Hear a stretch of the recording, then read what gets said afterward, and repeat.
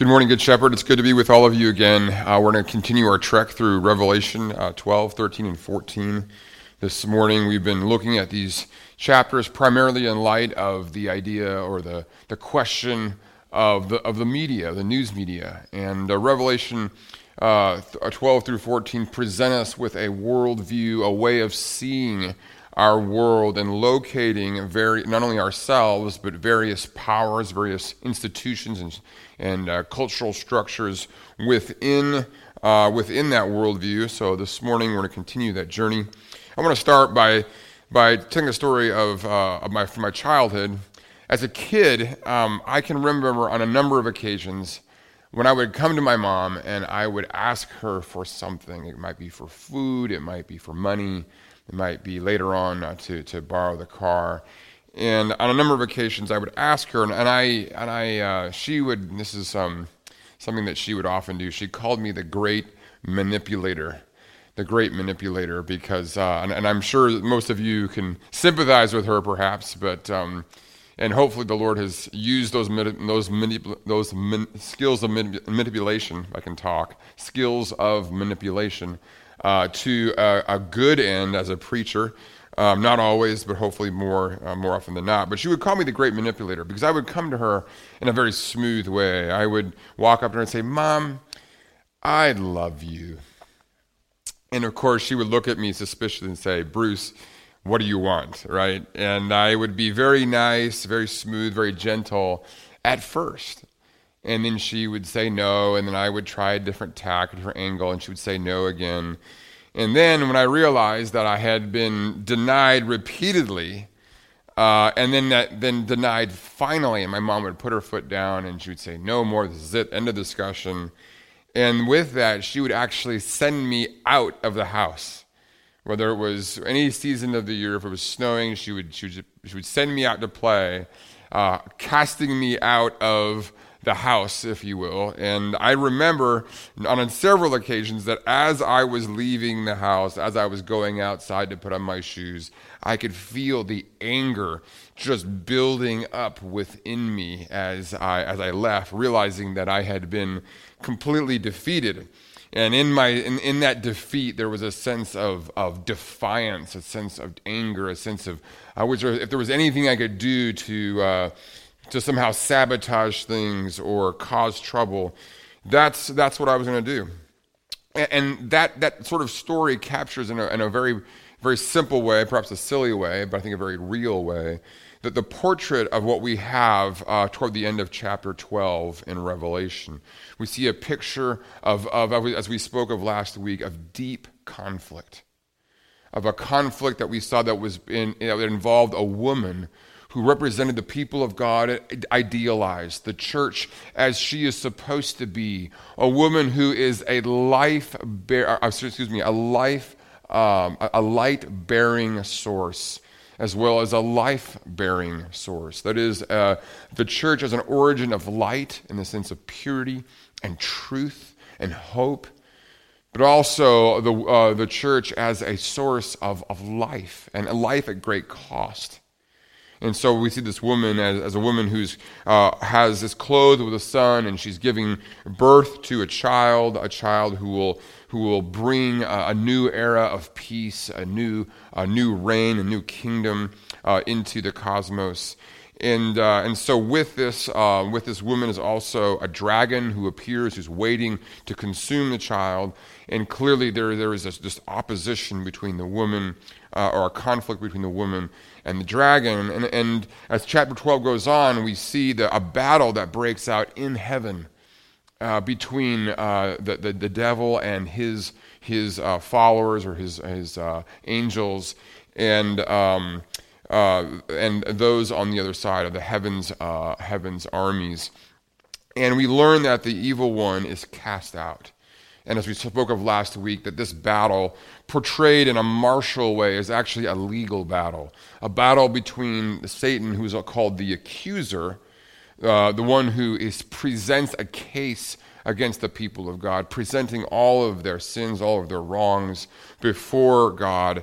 And of course, a God looking to the Lamb, looking to Jesus Christ, looking to the blood that the Lamb has spilled, and to atone for the saints, to atone for the woman, and such that the accuser has no case. The prosecution is, if you will, cast out. The idea is that in the highest court of the cosmos, the prosecution's case, in fact, even the prosecutor himself, has been thrown out. Okay, do you see it? There's a finality to the decision. There's no going back. It's done. It's over. And yet, the prosecutor, even though his case has been thrown out, he himself has been thrown out. As we're going to see in these verses 13 and on into chapter 13, that prosecutor now turns to propaganda. That is to say that though the dragon has been defeated, he is defiant and resorts to deception. And I want to give just a few brief analogies to this idea. For example, after the Civil War, there were slave owners in the South who, of course, had been defeated on the battle line. Right? In battle, they'd been defeated, and yet they still remained defiant. And they delayed the outcome of the victory. How? Through deception, through a lie. That is to say, after the war, many slave owners, this is unbelievable, many slave owners in the South simply refused to tell their slaves that they were free. One Afro-American economist and historian writes this. He says, quote, in the immediate aftermath of the war, the newly freed blacks were so inexperienced and so vulnerable that some slave-owning whites continued to hold them as slaves by keeping the Emancipation Proclamation from them. Isn't that incredible? So we see, even though that these slave owners were defeated in battle, they still were defiant by means of deception. And I think that there's something very, very true to the early church there in this sense. The early church was vulnerable. It was inexperienced. And the evil one was there ready, wanting to use deception to hide the consequentiality, the finality, if you will, of the battle that had been won at the cross. To give another example, in 1954, the Supreme Court, in a very famous case called Brown versus Board of Education, declared that the segregation of the Jim Crow South was a grave injustice. And yet, as one scholar, as we'll see here, what happens in the wake for the next 10 years after 1954 in the South? Well, virtually nothing. As one scholar notes, he says, quote, the Supreme Court's 1954 decision was a moral victory. He continues, outside of a few border cities, very little desegregation occurred during the first decade after Brown versus Board of Education. One historian and statistician, a guy named Gerald Rosenberg, he puts it this way. He says, the statistics from the southern states are truly amazing. For 10 years, from 1954 to 1964, virtually nothing happened. In other words, the idea is this, that the Supreme Court, the highest court in the land, has declared that segregation is a gross injustice, that it is a lie. And yet the defeated, those all who stand to lose in that decision, simply go on as if nothing had happened whatsoever. Imagine what it would be like to be Afro-American in the South in the wake of that.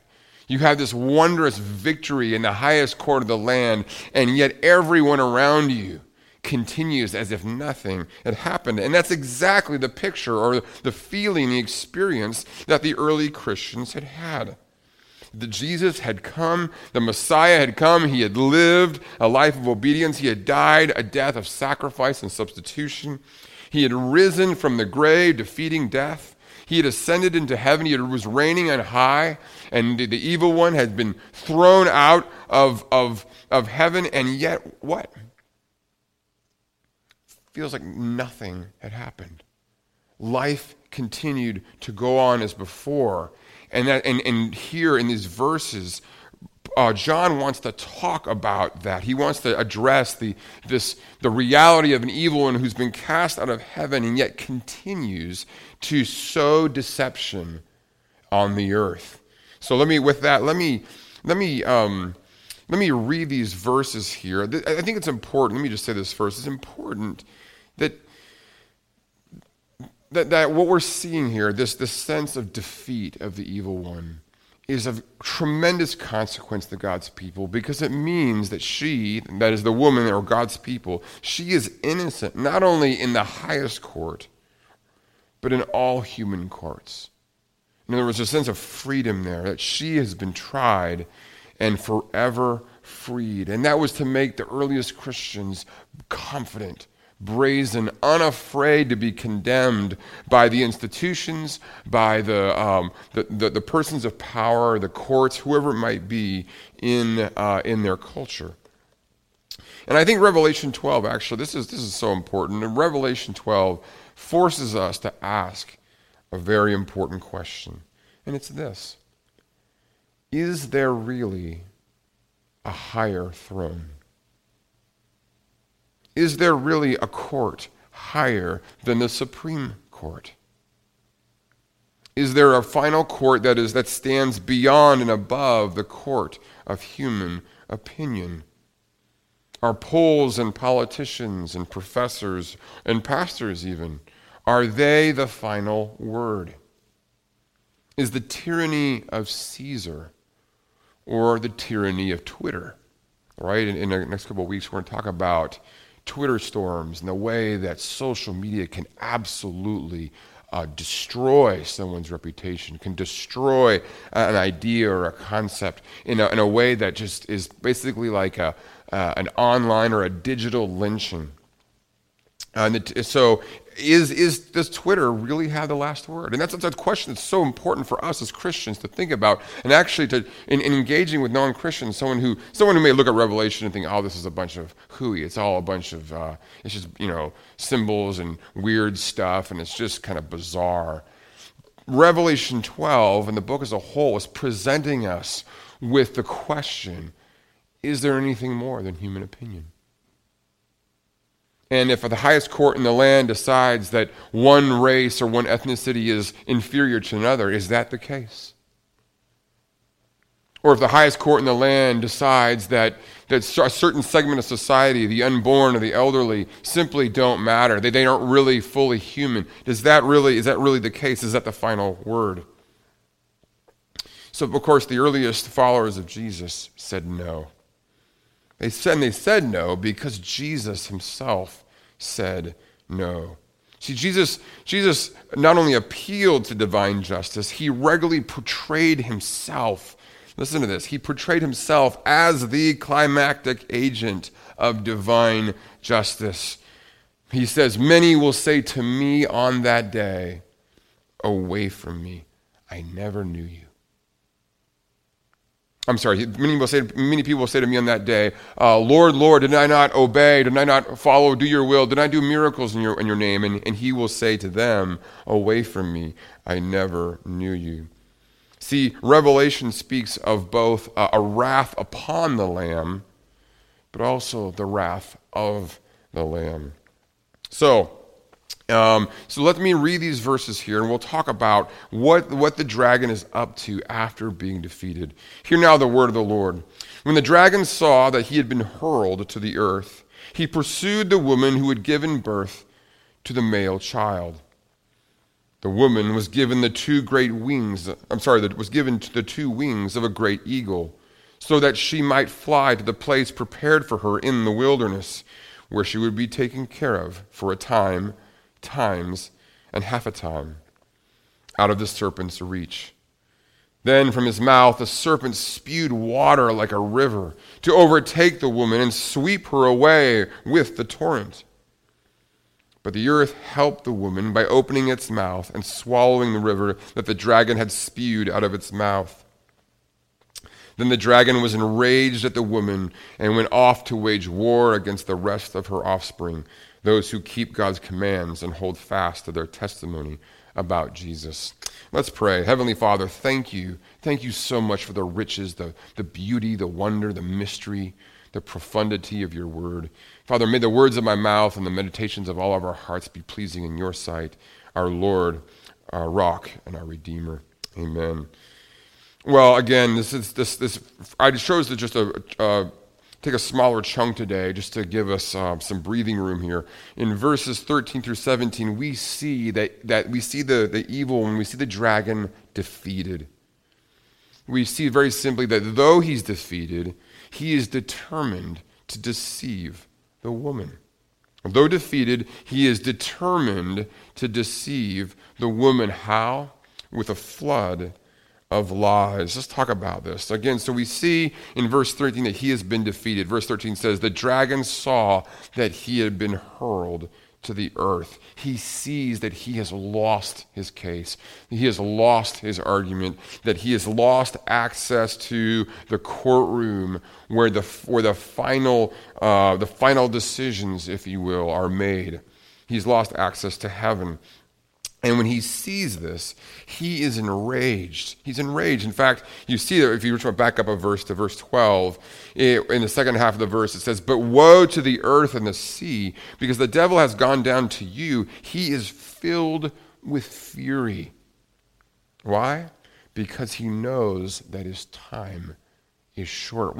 Almost all of us can relate to that. None of us like to lose, right? Often when we lose, our anger comes up, and in his anger, he takes it out on the people of God, seeking to deceive them. And let me just briefly make a note there. The scriptures very clearly speak of anger as something that can be a good thing. Obviously, God can be angry. Jesus himself, on occasion, was certainly angry. And yet, overwhelmingly, as James 1 says, anger does not bring about justice. That so often our anger is a sign that we have allied ourselves with the evil one. The evil one is the accuser, and so often in our anger, we, just like the accuser, we appoint ourselves prosecutor. And we prosecute and condemn, and we can do so in loud and angry words, intimidating with fists. We can do it silently and simply just pretend like someone else is dead. But so often anger, and it's so interesting that the evil one twice here in this text is noted to be as one who is filled with fury. Verse 12, verse 17, the dragon was enraged. There is an anger here that is livid, is so sure of itself, and so willing to appoint itself judge, jury, and executioner. So again, though the dragon is defeated, he is determined, we see in these following verses, to deceive the woman, to do so with literally a flood of lies. Look at verse 15. Then from his mouth the serpent spewed water like a river to overtake the woman and sweep her away with a torrent. It's very important here that it mentions the dragon's mouth. From his mouth.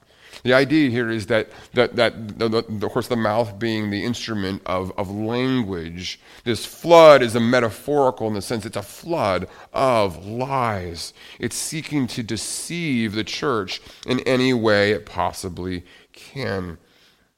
And then we see it in the face of this deception is a divine deliverance. And we see that both in 14 and in 16. In verses 14 it says, the woman was given the 2 wings of a great eagle, so that she might fly to the place prepared for her in the wilderness. This is already mentioned in verse 6.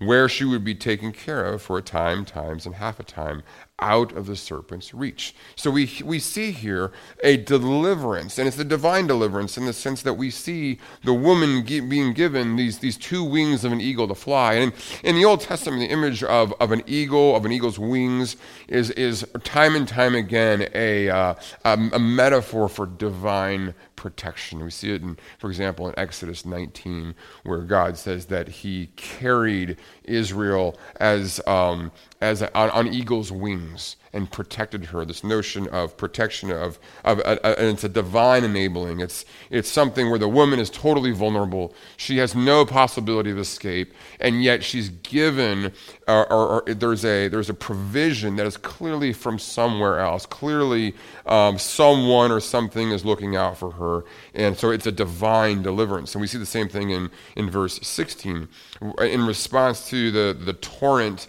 this flood that the dragon pours out of its mouth to sweep her away. We read in verse 16, but the earth helped the woman by opening its mouth and swallowing the river that the dragon had spewed out of its mouth.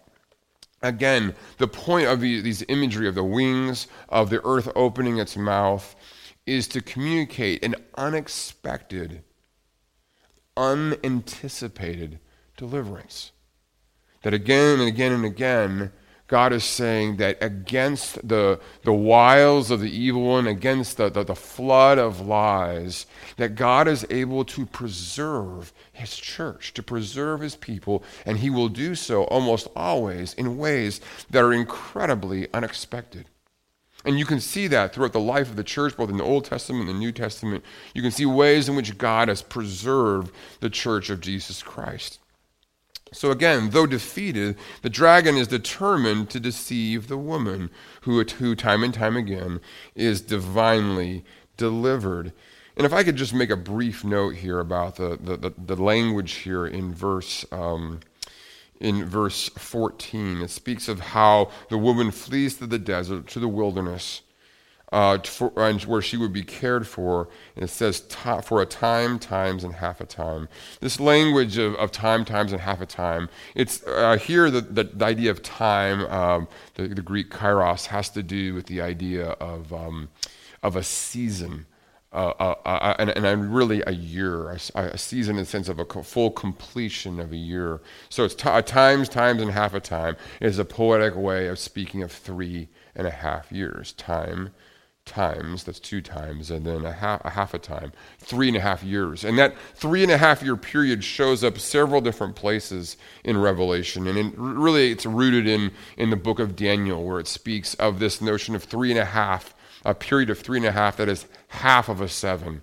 With the idea being that this is a time of, it's indefinite, it's incomplete, it's not the full time, it's not the full story. There's more to the narrative, there's more to what God's people are experiencing than this particular time of persecution, of struggle. So with that, we see, again, the central idea in these verses is that the dragon, or the devil, though defeated, is determined to deceive the woman.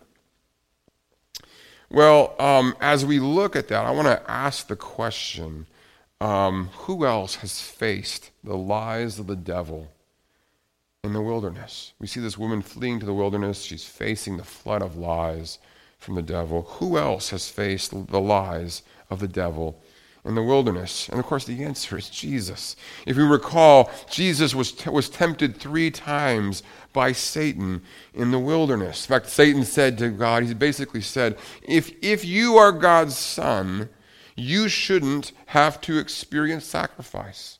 I mean, you're hungry. Tell those stones to become bread. You shouldn't. If you're God's son, you shouldn't have to experience sacrifice. If you're God's son, you shouldn't have a low status, right? Where the evil one says, look, if you just bow down and worship me, I'll give you all the glory, all the influence, all the power all the authority you could possibly want over the world. You shouldn't be a nobody. You shouldn't have low status if you're God's son. And then finally he says, if you're God's son, you shouldn't have to submit. You shouldn't have to obey. You should be able to, do whatever you want whenever you want. And of course, Jesus in response says precisely the opposite. Because I'm God's son, I'm uniquely qualified to sacrifice. I'm uniquely qualified to embrace a low status.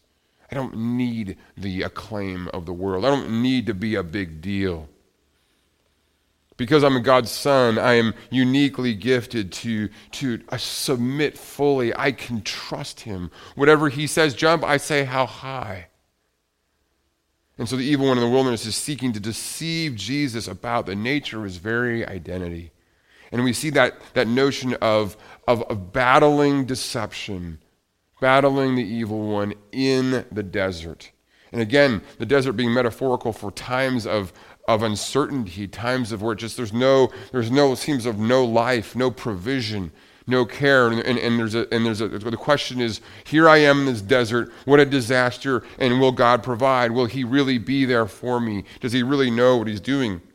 And that really leads us to this central point in verse 17, that here deception is the devil's central strategy for destroying God's people throughout the ages. Verse 17 makes that clear. We have this particularity in verses 13 through 16.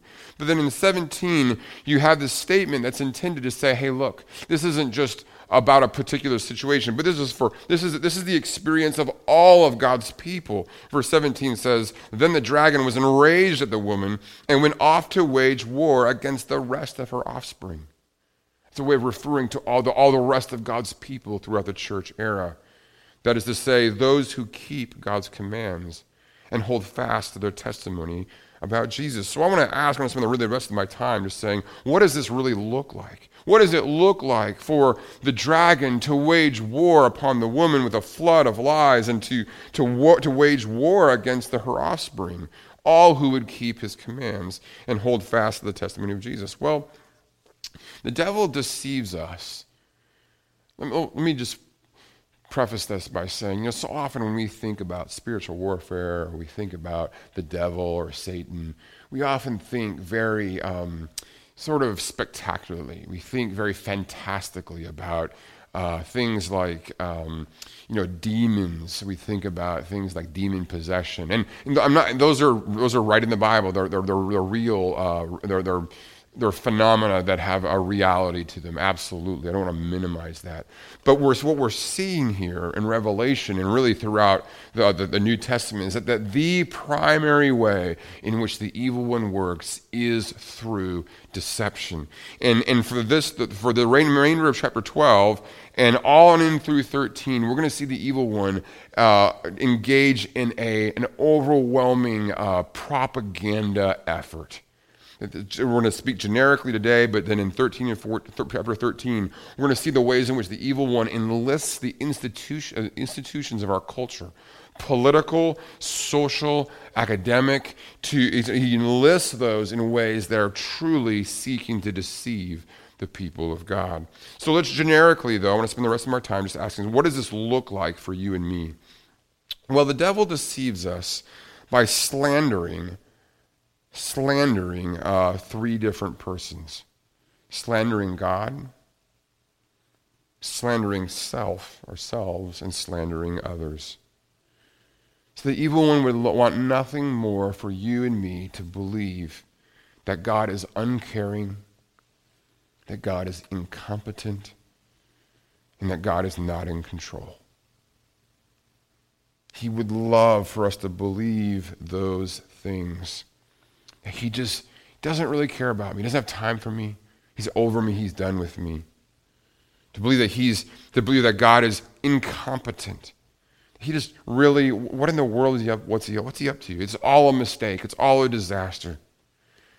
He would love for us to believe that God is not in control, that there's all kinds of forces and factors outside of his control, that he did not see this crisis coming. He did not see this sin happening. He did not see this relationship breaking. He did not see these things. He didn't see it coming.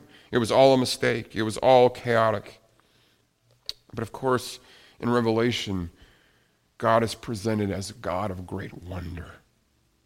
Holy, holy, holy is the Lord, a God of endless reliability, a God who is endlessly resourceful, who is able to bring good out of evil, life out of death, blessing out of curse. He is a God who is in every way a God of wonder, who makes us gasp, who is able at all times and in all ways to work his purposes for good. He is a God of wonder. He's a God of wisdom and revelation. He is the creator God who knows all things and sustains all things, who knows how we work inside and out. And of course, he's a God of not only of wonder and wisdom, but a God of welcome. A God of welcome. Through the blood of the Lamb, men and women from every tongue, tribe, people, and nation are brought into the fold, are brought into the people of God, who receive the seal and who are kept for all eternity. He's a God of wonder, of wisdom, and welcome, and perhaps most importantly, a God who wins. He will win. So again, how does the evil one work? He wants us to believe lies about God. But secondly, he wants to believe lies about ourselves. In fact, I'm going to put these two together. He wants us to be lies about ourselves and others. How so? He wants us to believe that we or others are either heroes or zeros. He wants us to believe that we are either too big or too small. I don't know about you, that's a constant struggle for me. Some days I'm like, look at me go. I'm so amazing. I'm so perfect. I'm a hero. That's what I want to be. I want to be the hero. And other days I think, man, it's just the opposite. I'm a zero. I'm a nothing. I'm worthless. I believe these lies one way or the other, and they are absolutely from the evil one. And he wants us to see others that way. That person's a zero. They're nothing. Oh, that person's the answer. They're the hero. Oh, if only I can know them. If only I can, if only I have a stronger relationship. Whatever it might be, we either worship people or we denigrate them. We make them into heroes or zeros. But of course, Christianity, Revelation, says that humans are both very special, but also very sinful. It says that humans have great worth and yet have great unworthiness. That humans have incredible dignity, but also incredible depravity. So how does the evil one deceive? What is this flood of lies? It's lies about God, lies about self, lies about others. But finally, it's also lies about society, and this is where we're going. This is where we're moving in Revelation 13. It's lies that basically he embeds within society. And let me just give you one example to kind of whet our appetite of where we're going to be going in the next few weeks. In a wonderful book, Greg Lukianoff and Jonathan Haidt. It's a book that got my 15-year-old daughters reading.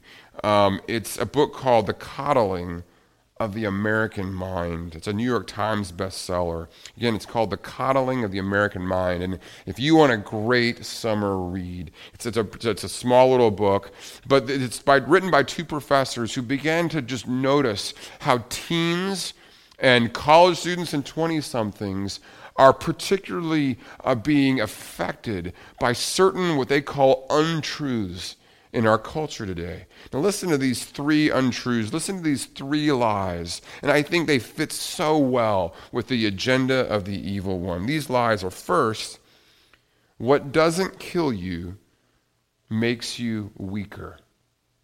Isn't that a great turn of phrase? What doesn't kill you makes you weaker. You know, as professors, they live on campus environments where when someone is triggered, then suddenly that's the end of it for them. It's this thing that if anyone challenges me, if anyone disagrees with me, if anyone says something that is somehow harmful to me, that actually makes me weaker.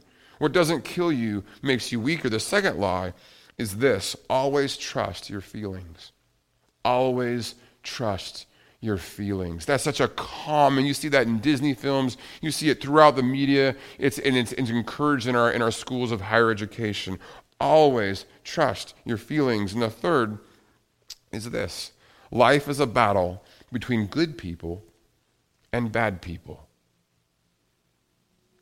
And it's an incredibly divisive lie. In fact, last week we saw, right? We asked the question, in this deeper conflict that Revelation 12, 13, and 14 presented us with, in this deeper conflict, where are the non-Christians?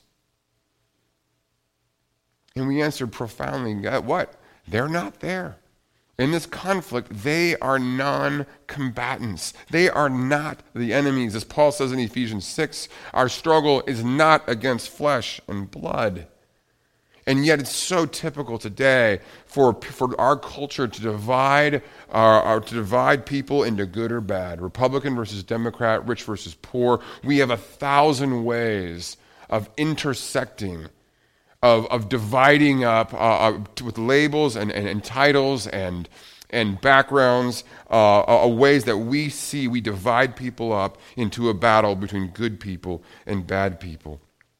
So again, this wonderful book, I think The Coddling of the American Mind, I think it speaks very eloquently of 3 lies that we are embracing as a society, that we're hearing through various voices in our culture. Now, briefly, how do Christians fight these lies? Well, we do so first and foremost through liturgy and song. Like, for example, when we read the summary of the law, as you did earlier this morning, we read the summary of the law and we realize, you know what, my significance is not in how smart I am, or how beautiful I am, or how athletic, or how wealthy I am. My worth is found in my ability to love God and to love neighbor. My priorities are therefore recalibrated. I'm not here to make money. My greatest hope is not to somehow make as much money as I can before I die, so that I'll be so fulfilled on my deathbed. No, the summary of the law is there so that on our deathbed we realize that we lived life well. We didn't buy into the lies of our culture that say go, go, go, and more and more and more. But we actually realize that life is about relationships, because we've learned in the liturgies, Sunday in and Sunday out, that life is about love. Through liturgy and song, we fight the lies. So, for example, we sing a song like that has lyrics like this: "You give and take away, you give and take away. Still, my heart will choose to say, blessed be the name of the Lord." And as we sing those words, we begin to wonder, can I really say that? Can I really say, will my heart still say, blessed be the name of the Lord, even in this trial, even in this hardship where God, you have taken this thing away. It's so hard. We believe, we fight the lies through liturgy and song. We fight the lies through the Lord's Supper. We think of the liturgy, the Lord's Supper liturgy prayer that begins this way: Holy and gracious Father, in your infinite love, you made us for yourself. Isn't that beautiful? What if every week this morning, or you wrote those words on a card: Holy and gracious Father, in your infinite love, you made us for yourself. Or just put somewhere, Father, in your infinite love, you made me for yourself. Do you believe that? That you were made, that God made you for himself. He wanted you here. You're not an accident. You're not your height, your shape, all that you are, your temperament, your character. Everything about you is of his design, and he loves you. And you're here because he wants you here, because he wants a relationship with you. See, that's the Lord's Supper liturgy. How else do we fight these lies? Not only through liturgy and song and sacrament. We fight the lies of the evil one through our daily devotional. A daily devotional. It's about defying those lies. For example, one of the things I do is I have meditations in the morning. I meditate. What I mean by meditate is that there are some truths that I need to hear daily, hourly, moment by moment. Why? Because they're so incredibly counterintuitive. My heart is so bent on the lie, so convinced of the lie, that I need to hear the truth again and again and again. For example, I need to hear the truth of the question that Paul asked the Corinthians: what makes you any different? See, I often think I'm different. I think I'm special. I think I'm better. And Paul says, Bruce, okay, so even if you are a little different, why? What makes you different? Answer: God's grace. I'm no different from anyone. I'm no better than anyone. And yet my heart is constantly producing this propaganda. The evil one is applauding, saying, yes, you are different. You are special. You're so much better. You're special forces. Right? This notion that somehow I'm better, I'm different. And every hour of every day, I need to hear that question: what makes you any different? And so we fight the lies of the evil one through daily devotional by meditating on things like that, by not only meditation in daily devotions, but thanksgiving. I have a written list of things that I have to remind myself of, things that are beautiful. Think of, for example, of my health. 42 years old, I'm rarely ever sick. I have perfect health. Think of the education, the opportunities I've had to learn. Think of the fact that I have 5 amazing children. You know what? 50 years ago, my wife and I were being infertile. We would have had no children. In fact, 100 years ago, if we had had our twins, both of them would have died. In fact, Sarah probably would have died in childbirth. If we had lived at any other place at any other time in history, we would not have 5 wonderful children. So let me ask you this morning, what lies are you believing? Have you identified and named the lies that you just find so appealing, so intoxicating? You're so sure of them. And how are you fighting them? Are you fighting them through liturgy and song? Are you fighting through daily meditation? Are you fighting them finally? Are you fighting them through fellowship? Are you sharing truth at home? Sharing truth in small groups or Sunday school. I don't know how many of you were there this past Sunday for the Zoom Sunday school. It was amazing. God showed up in an incredible way as we shared about this Wall Street Journal article, about this written by this Duke professor, speaking of how he and his wife in the final stages of her illness, or terminal illness, how they shared an intimacy. Why? Because they learned to tell the truth. To speak honestly about life in its most difficult. They learned to grieve together. And as we talked about that, some of you shared, you were vulnerable. You were like a woman who was emitting light from her, light and life. At great cost, with a vulnerability that was so just amazing. It was so beautiful. Think of Dawn and others who shared. Thank you so much for doing this. See, it's through those fellowship, it's through the times in small groups where we share our struggles, we share our frustrations, we share our fears. We share how much we don't know about. That those are the moments when that fellowship and the lies of the evil one are exposed for what they are. You know, my wife and Sarah and I, I'll close with this. My wife, Sarah, and I, we struggle with this. We struggle to share. We struggle to be really close. We struggle to connect. And it's always these really precious moments that we had just recently, this past week, where I don't know, just by divine grace, we just started sharing fears, sharing hopes, sharing frustrations. And we did so, by God's grace, we did so not in a hopeless way, well, not in a cynical way, but I wouldn't really say it was a hopeful way. It was just somewhere, this middle ground, just a lot of uncertainty, a lot of self-suspicion, a lot of questioning ourselves, but sharing truth. The words of Frederick Buechner are very important. I don't know if you remember the book that we read, Telling Secrets. He writes, "I have come to believe that by and large, the human family all has the same secrets. Secrets which are both very telling and very important to tell." So let me ask you, who really knows you?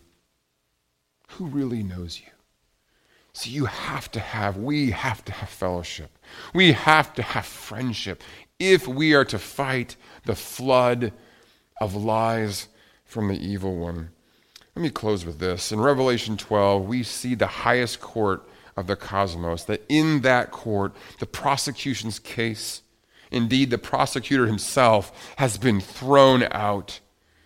It is finished. It is done. You and I, as the people of God, stand before that throne uncondemnable. You know, I don't know if you know this, but under the Fifth Amendment, under the Fifth Amendment, a person cannot be tried twice for the same crime. This means that if you went to trial and were acquitted, the prosecution can't try the same case against you again. It's called double jeopardy. It also means that you can't be punished twice for the same crime. Here, brothers and sisters, hear the good news. Revelation insists that you have already been tried in the highest court of the cosmos, and you have been acquitted. And you can never be judged again. Revelation insists even more that the punishment has been paid, that justice has been served, that the flames of God's wrath have been forever extinguished. Can you believe that? Isn't that just astonishing? That never will you ever answer for your sin before God. That all that is left before him is a joy, is a love, is a pleasure, is a delight in you. Yes, he disciplines. Yes, he can be displeased by our wrongs, but he will never leave us. He will never forsake us. He is our Father who has welcomed us into his family. He is the judge who has forever pardoned you and me, sinners, though we continue to be. Let's pray together. Heavenly Father, what beautiful imagery we continue to see here in Revelation. Father, I pray that as a church we would be a community of truth tellers, not convenient truth, not cold, impersonal, dogmatic truth.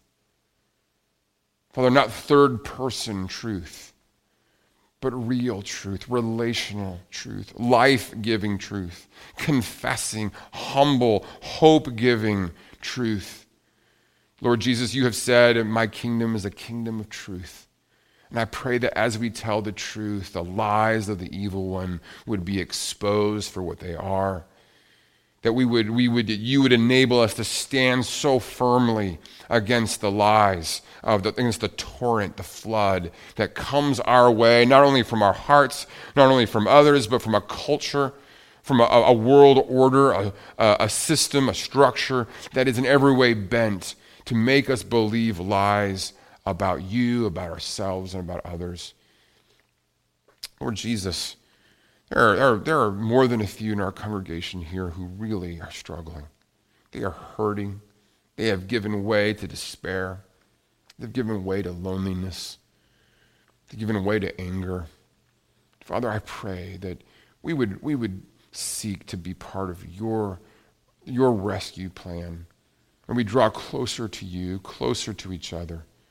May you enable us to be one true body, one family. Father, please send your Spirit and make Good Shepherd a beacon of truth, a place of maternal love where we are a source of light, a source of life at great cost to ourselves as we follow the Lamb wherever he goes. We pray these things in Jesus' name. Amen.